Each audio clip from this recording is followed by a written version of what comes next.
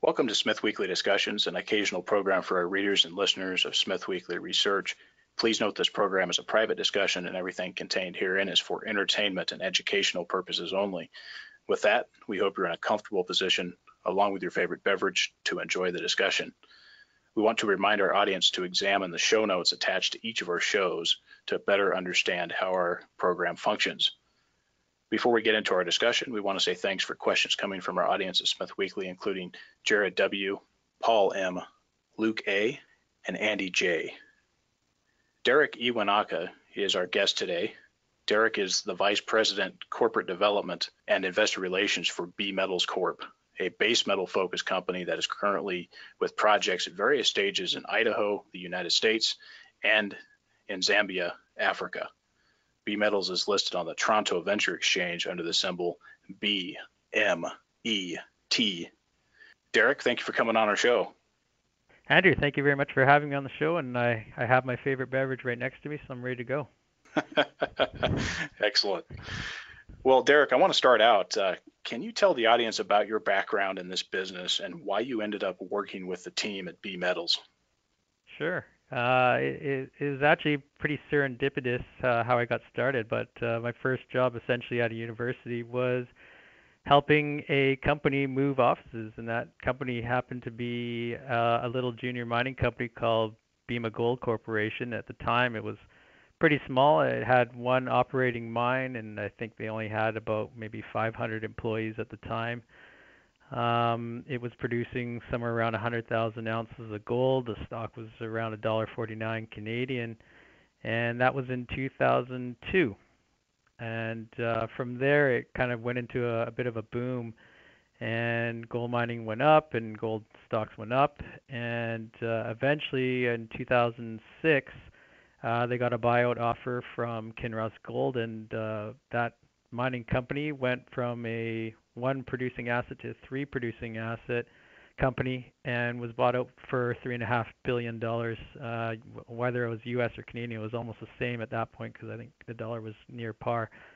So that was my first experience and exposure to the mining industry, and I went from just helping that company move offices to joining their investor relations department and stayed there for about 3.5 years before I was taken over, and went on to a nickel producer, which was operating down in Western Australia, and that company was essentially bought out by Panoramic Resources. It's funny, I mean, I always want to stick with one company and grow with it, and just never happened. Bema was taken out. Brilliant was taken out. I then thought, oh, let's go to the uranium sector, which is something that I quite like, and did about 5.5 years at Uranus Energy Corporation. It was a U.S.-based producer, ISR uranium producer in Wyoming, and did that for about 5.5 years before it was bought out by Energy Fuels. And so it was 3 for 3 of companies being bought out, and I was approached by the team at First Mining Gold, which at the time was First Mining Finance, and it's headed by Keith Newmar from First Majestic Silver. And they wanted to go into the business of taking advantage of a really tough bear market, which doesn't feel too different right now. But in 2015 was kind of a perfect time to be acquiring assets in the mining business, and so we went after gold assets, particularly in Canada, and ended up doing 8 transactions and accumulating about 12 million ounces of gold there.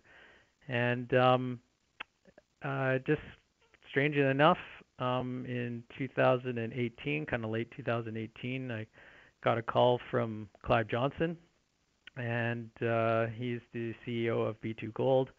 And he said, "Hey, Derek, I'm starting up a new mining company. It's going to be base metals focused. We want to do essentially replicate what we've done at B2 Gold, but in the base metals sector."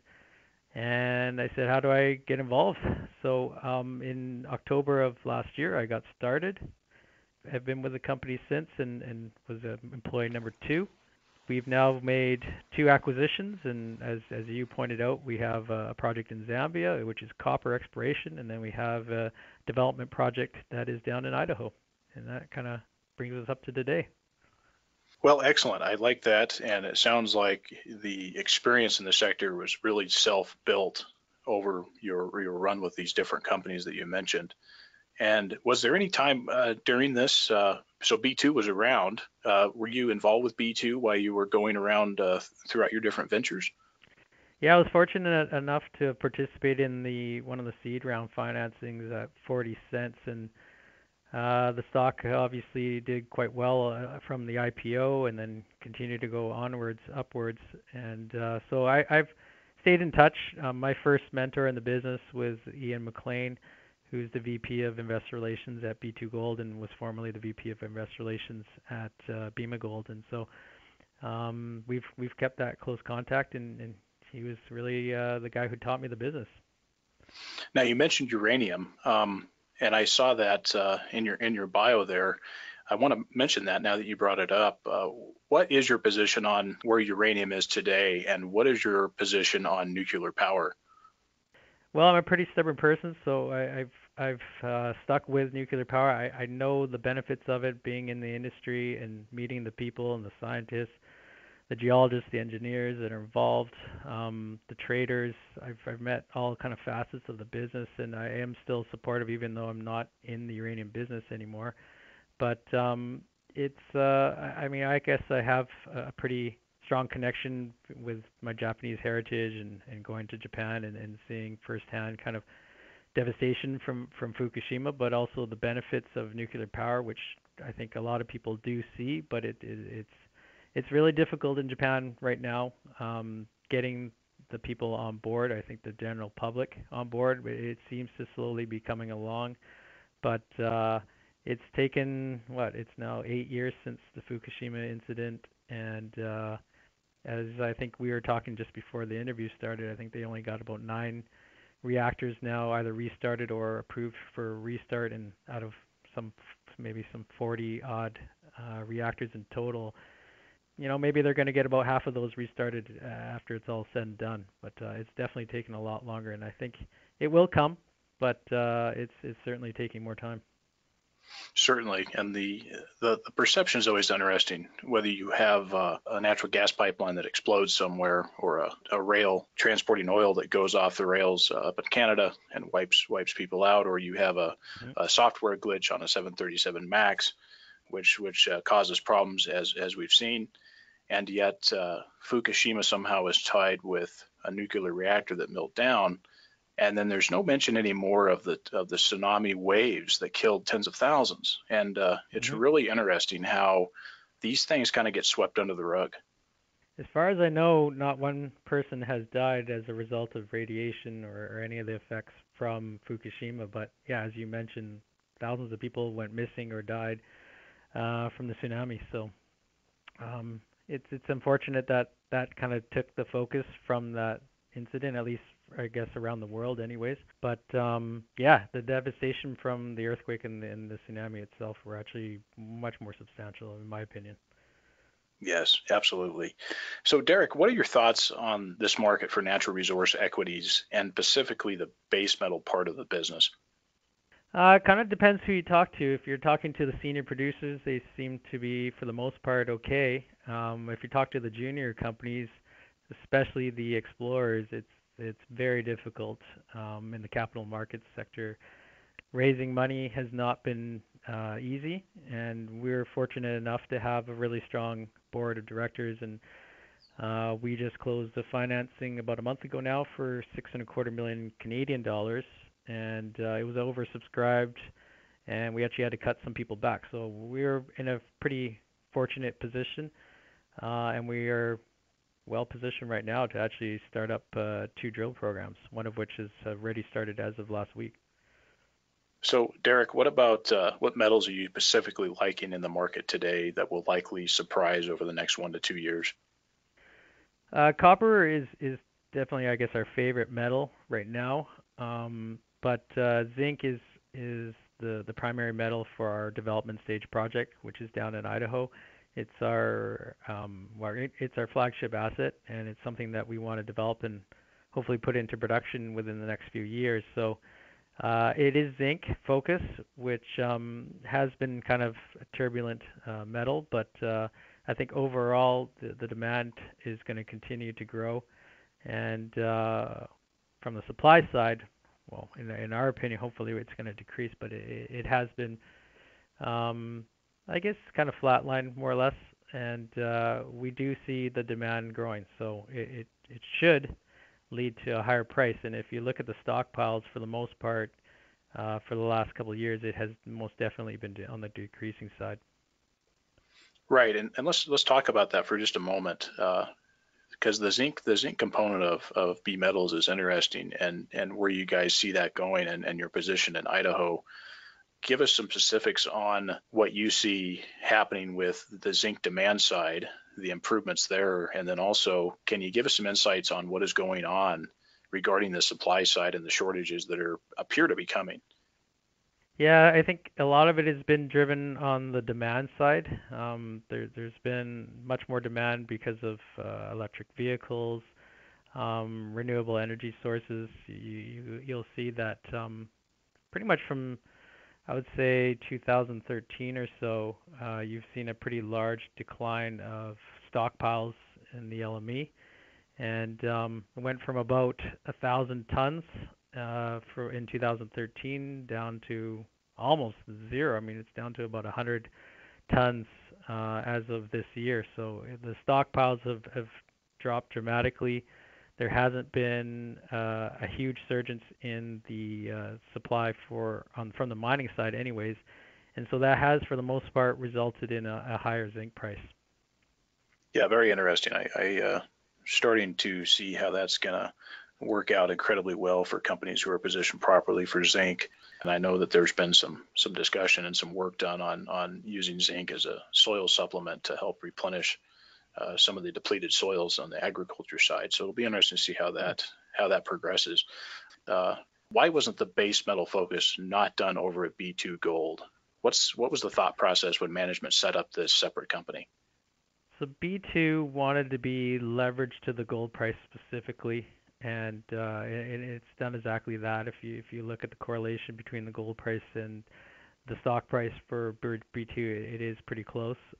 So they've always had that view, and so I think they wanted to be a pure play gold company, so not to mix with a base metals company. So, but there's no reason why we shouldn't be able to replicate some of the success that they've had in terms of exploring, developing, and then eventually operating assets in the base metals side. So it's an interesting story why the company got started, because the senior VP of exploration, Tom Garrigan, as a larger company, especially in Vancouver, they get a lot of deal flow. A lot of ideas get thrown their way. A lot of those, of course, are precious metals related, but inherently there's always some base metals assets that come their way and cross their desk. And so for a number of years, Tom had seen these projects come along, and unfortunately they just weren't able to touch them since they were so focused on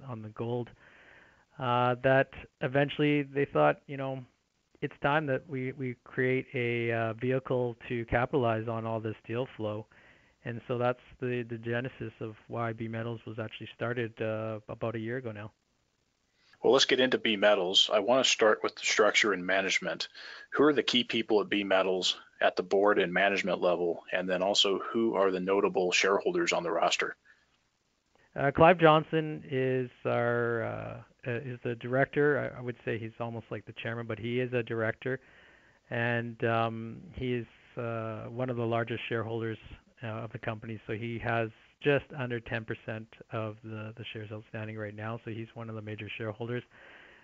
Tom Garrigan, as I said, Senior VP of Exploration at B2Gold. He's also one of the founding directors, and is quite instrumental in the company with regards to taking a look at assets and figuring out the exploration potential for them. So he's also one of the major shareholders. Roger Richer is also with B2Gold as an executive there, and is a major shareholder and is also very supportive of the board. And then John Wilton, who is a geologist, formerly with Antofagasta, so a lot of copper experience, and particularly he has a lot of experience in Africa, and so he is on the board and he's the CEO. And then there's Christian Reinertsen, who's our CFO, corporate secretary, and also a director. So everybody in the company is a shareholder, and it's quite largely internally held. But if you include kind of friends and family, we're looking at well over 50% of the company is held by either insiders or friends and family of insiders. We have just one institutional shareholder at the moment, and then the rest of it is really retail held. There are a number of brokers and clients that hold the stock at Haywood, but for the most part, it is pretty widely held. Okay, and the institutional, can you share that with us, the name, or is that off limits? It's never really been named officially, so I won't give you the name, but it is European based. Sounds good. Can you give us the shares currently out, cash on hand? I know you just did a raise, and then of course, what you expect that depletion rate of that cash will be. Currently, it's about 105 million shares outstanding, and that's post our most recent financing and also post the acquisition of the Idaho property, which we had to issue some shares to acquire that.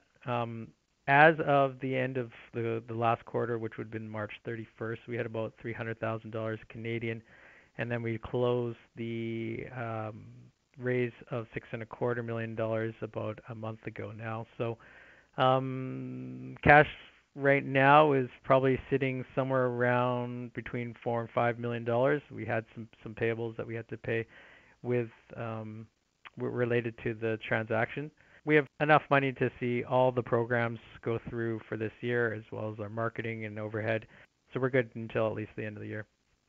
And preservation of the capital structure while creating value and alignment with company owners. How does management approach these efforts? So we're actually very careful about that.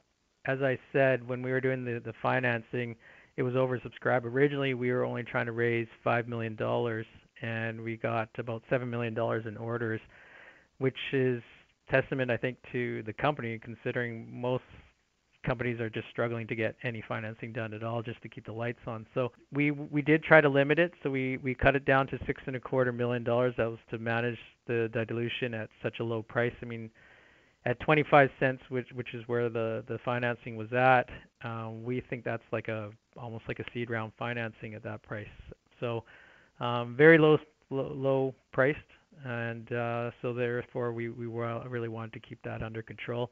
Hopefully the next round will be at a higher price, considering we do have 2 ongoing drill programs, and so the thought is that if things go well at either or both of those projects during the drill programs, that we can raise some money at a higher price. So tell us a bit more about Clive Johnson. How involved with the company is he? And for the audience that does not know Clive, can you share with us the importance of having him around? So Clive is kind of like a legend, I guess, certainly in Vancouver, if not in the industry itself. I mean, he's been doing this for, over 30 years now, I think. And he's taken Bema Gold from a tiny company that was just a junior explorer, took it up to a fairly large producer, anyways, intermediate producer. And like I said, it was bought out by Kinross for about $3.5 billion. And people said that it couldn't be done again. 2006, 2007, end of 2007, they decided to basically get the team, put the band back together again and try this over again. And in about 12 years now, B2Gold has now become just under 1 million ounce per year producer of gold. Their market cap has surpassed what it was bought out for. It's around $4 billion now Canadian. So it only took them about 12 years to replicate and exceed where they were at Bema Gold. So he's had a lot of success. He's raised, over $2 billion now in the markets, whether that be equity or debt. So he's a terrific guy, but also he's brought along a huge team, and that team has been with him for decades. Literally, when I left Bema and came back to B Metals, almost all the same faces were still there, and so that I think is pretty testament to him, a guy that people can work with, and he's a great leader and has attracted a great team around him that support him and have done it all over again. So the most important thing that I see with Clive is he's been able to attract great talent and loyal people. And would you say right now, with his ongoing duties and so forth over at B2 Gold, would you say that the bulk of his time is really with B2 and B Metals at this point? B2 Gold for sure is the focal point for him. Kind of on the side, he does help out with B Metals, and my office is actually on the same floor as B2, so it's good that I have access when I need it. But he's, I don't know what percent, but I would say by far the majority of the time is spent with B2 Gold. Okay, yeah, and it'll be interesting to see what happens with B2. It's in a unique position now where it is, and in the market, and some of the consolidation that we're starting to see with some of the majors. It'll be interesting to see really how long B2 hangs around as far as other companies looking at it. With that, you mentioned on the same floor, with the company being so close with B2 Gold, what backing is B2 Gold providing to help support B Metals? So we're pretty careful about this. B2 Gold doesn't own any portion of B Metals.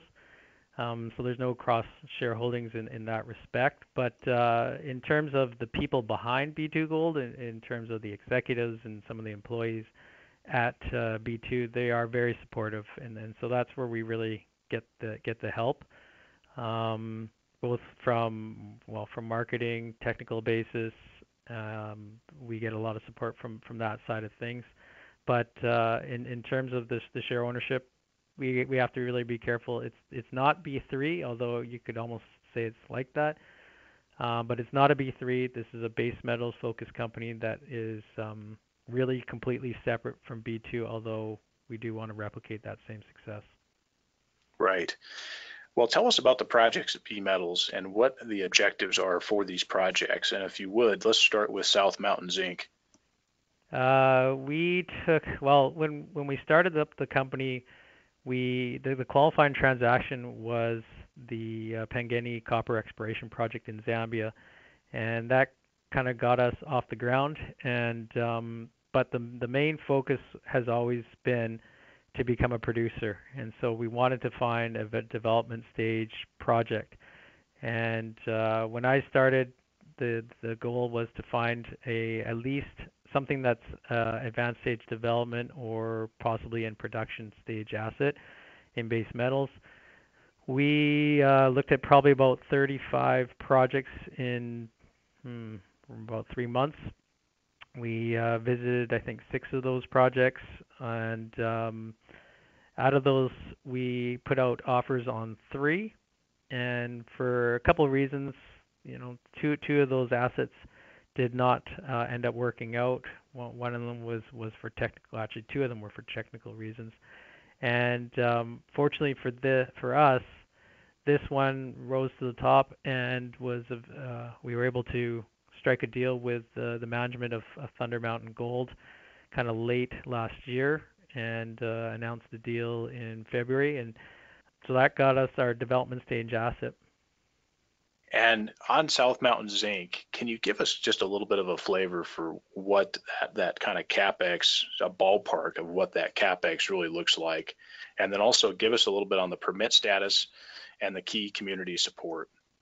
Sure. So internally, we had to put a model together. So this is not 43101 compliant, but we took a look at the project, put together our own model.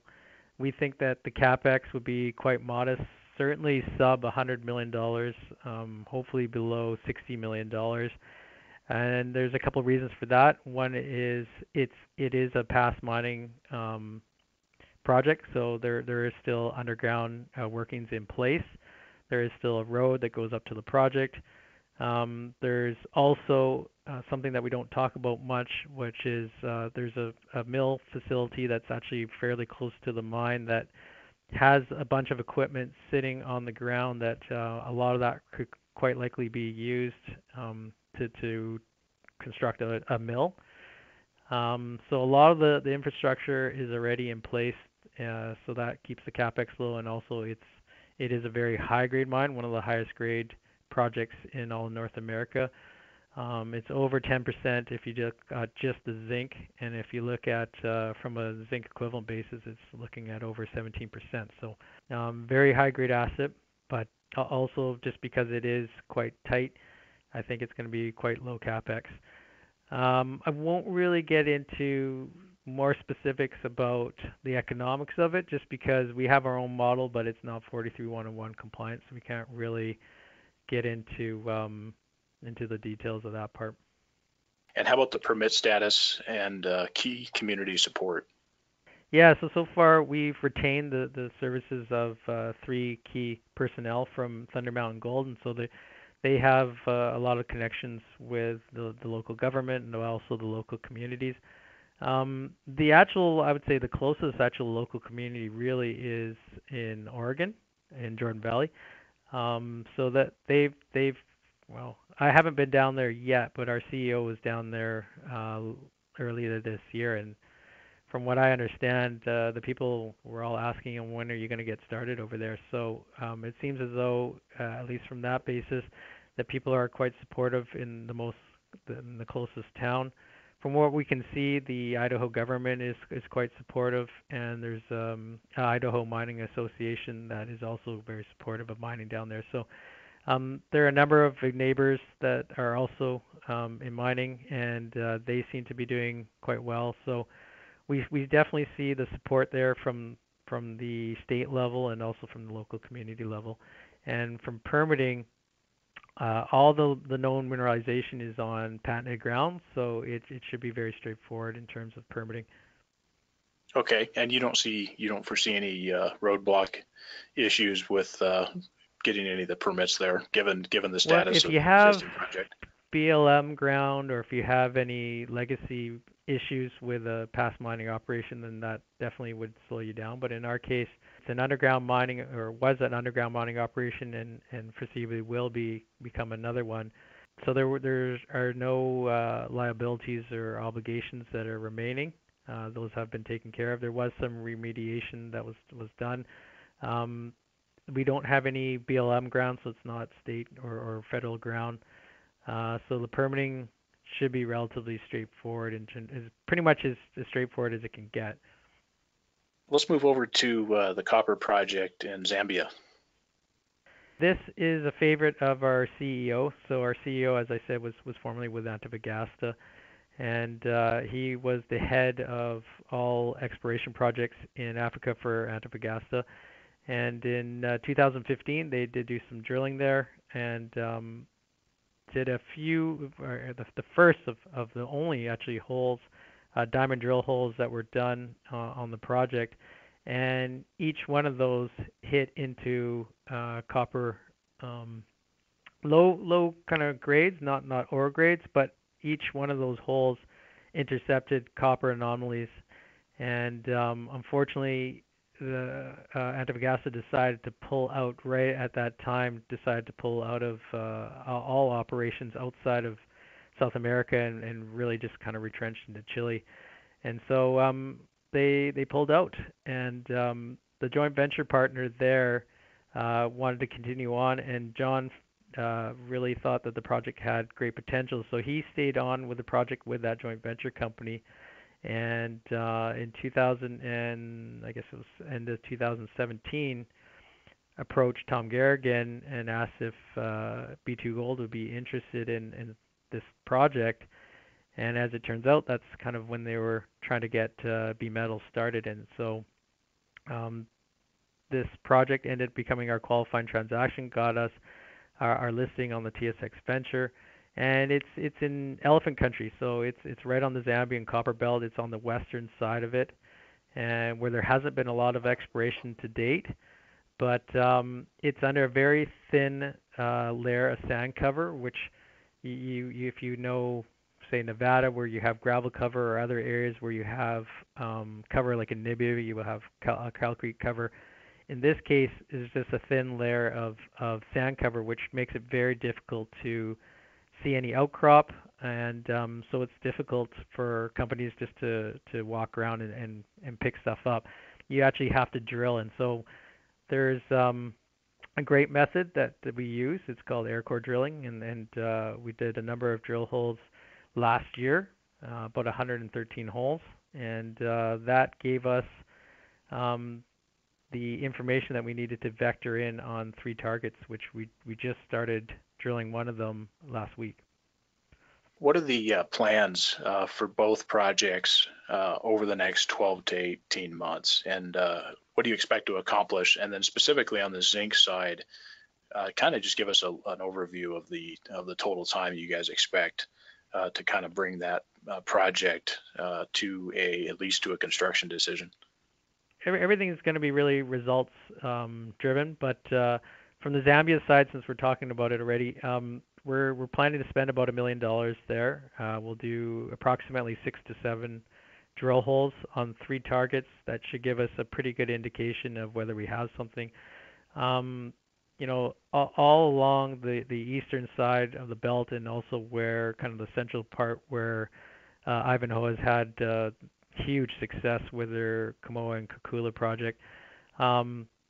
Not a lot of huge discoveries have been made on the western side, but if you were to make a discovery in this type of setting, it would be monumental for us. So that's kind of the blue sky exploration, and we want to carry on to kind of in tradition of Bema, because Bema discovered the Kupol project, which ended up becoming a multi-million ounce discovery.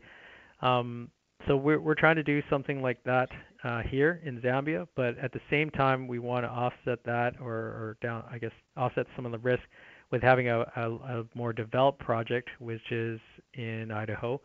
And for that project, we're looking to spend about $2.3 million US, so close to $3 million Canadian. That will get us about 2,500 meters of drilling, all from underground, so we're not doing surface drilling. And that should hopefully expand the resource, and will give us a really strong indication of whether we really have a larger resource there. Right now, it is a pretty small or modest resource in terms of being 43-101 compliant, but historically there was a much larger resource, probably about 5 times what that is. So we think with this drill program, we can increase the resource size and then push that project forward. So for Idaho, we're looking at this year's program. Next year, we'll look at doing, assuming the results are good, we would look to do a further program of about 5,000 meters of drilling next year, and then push that to a preliminary economic assessment stage. From there, we would decide whether we want to go into full construction, or whether we want to go to either pre-feasibility or feasibility study. So the outlook for that is, I'd say, at least 2 years anyways, to get us up to a PEA and then possibly a construction decision. And then in Zambia, really, that could change almost overnight. I mean, if we hit one good intercept, that could kind of change things really dramatically for us. But as I said, we're doing 6 holes. We'll see how, or 6 to 7 holes this summer, and we'll see how it goes from there. No, it's great. You gotta start of a diverse set of assets. One asset more advanced than the other, so it's certainly a good setup going. On jurisdictions, what other places on the globe is B Metals evaluating opportunities? That's an interesting question. So it comes up quite often. We kind of take the page out of the B2 playbook, and they've never been discouraged from going into almost any jurisdiction. I mean, as you know, they're operating in Nicaragua, Mali. They have exploration ongoing in Burkina Faso. They have an ongoing project in Namibia and Philippines. So they're able to operate almost anywhere, and we don't see any reason why we can't do the same thing. I think if you treat people honestly and fairly in those countries or anywhere in the world, that you can do things successfully. And Bema did that in Russia, where people said there's no chance you're going to be able to do this. The Russians will come in and take that project away from you if it ends up being successful, and that's absolutely not the case. And eventually, Kinross took it over, and Kinross is still operating the Kupol mine today. Right. Uh, So how no about jurisdictional preference, I guess you could say. I think as long as the project merits it, if it has the right economics and the potential, then we would look at it. when it comes to Africa, do you see Namibia as kind of really the good old steady? And I know B2Gold likes it. Is that a place that's certainly high on the list for Africa? Interesting story. Our CEO, John Wilton, so he actually was the principal geologist there when they made the discovery of Otjikoto back in the 90s. And that was actually the first connection between him and really what eventually became B2Gold. So he discovered that project with his team, and he loves Namibia. I'm sure that he'd be very happy to go back to Namibia to do some work there. But kind of, I think South Africa in general, he's very familiar with. So we have that edge, I guess, especially from a Canadian company standpoint. Okay. And I want to move on to the end strategy for B Metals. Are you really looking to kind of delineate a solid set of projects that could turn into a sellout, or is there really a goal to copy the B2Gold model exact on the base metal side? Yeah, so we do want to be the goal is to become a producer and do it incrementally. So we want to start with a development stage project and develop that and put it into production on a small scale, but then that would help us give us the platform to take on new assets, get that experience under our belt in terms of operating a mine, and then moving on to the next one. We probably can do things a little bit, maybe not necessarily faster, but I think that because we have the experience of all the B2 guys, that we could find potentially a producing asset and add that to the fold. So that would obviously leapfrog things, but we just want to build it for at this stage. We just want to build it incrementally. Start with a development stage asset, take that into production. Concurrently, we also want to do tier one exploration, and so the Pangani project gives us that opportunity to do that. If we can find other exploration properties that have huge exploration potential, then we would. I mean, we're looking at those as well. But getting into production is kind of one of the highest priorities that we have right now, and then growing out from there. Absolutely. No, I think it's a interesting setup. So, Derek, why should investors, potential investors that are listening, be considering B Metals? What would you say to them?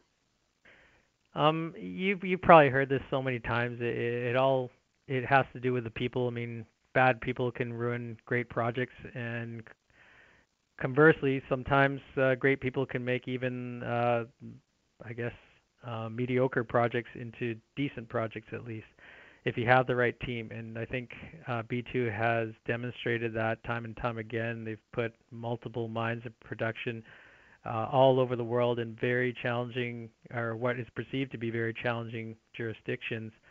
So that's exactly what we want to do. I think that's a huge differentiation that we have.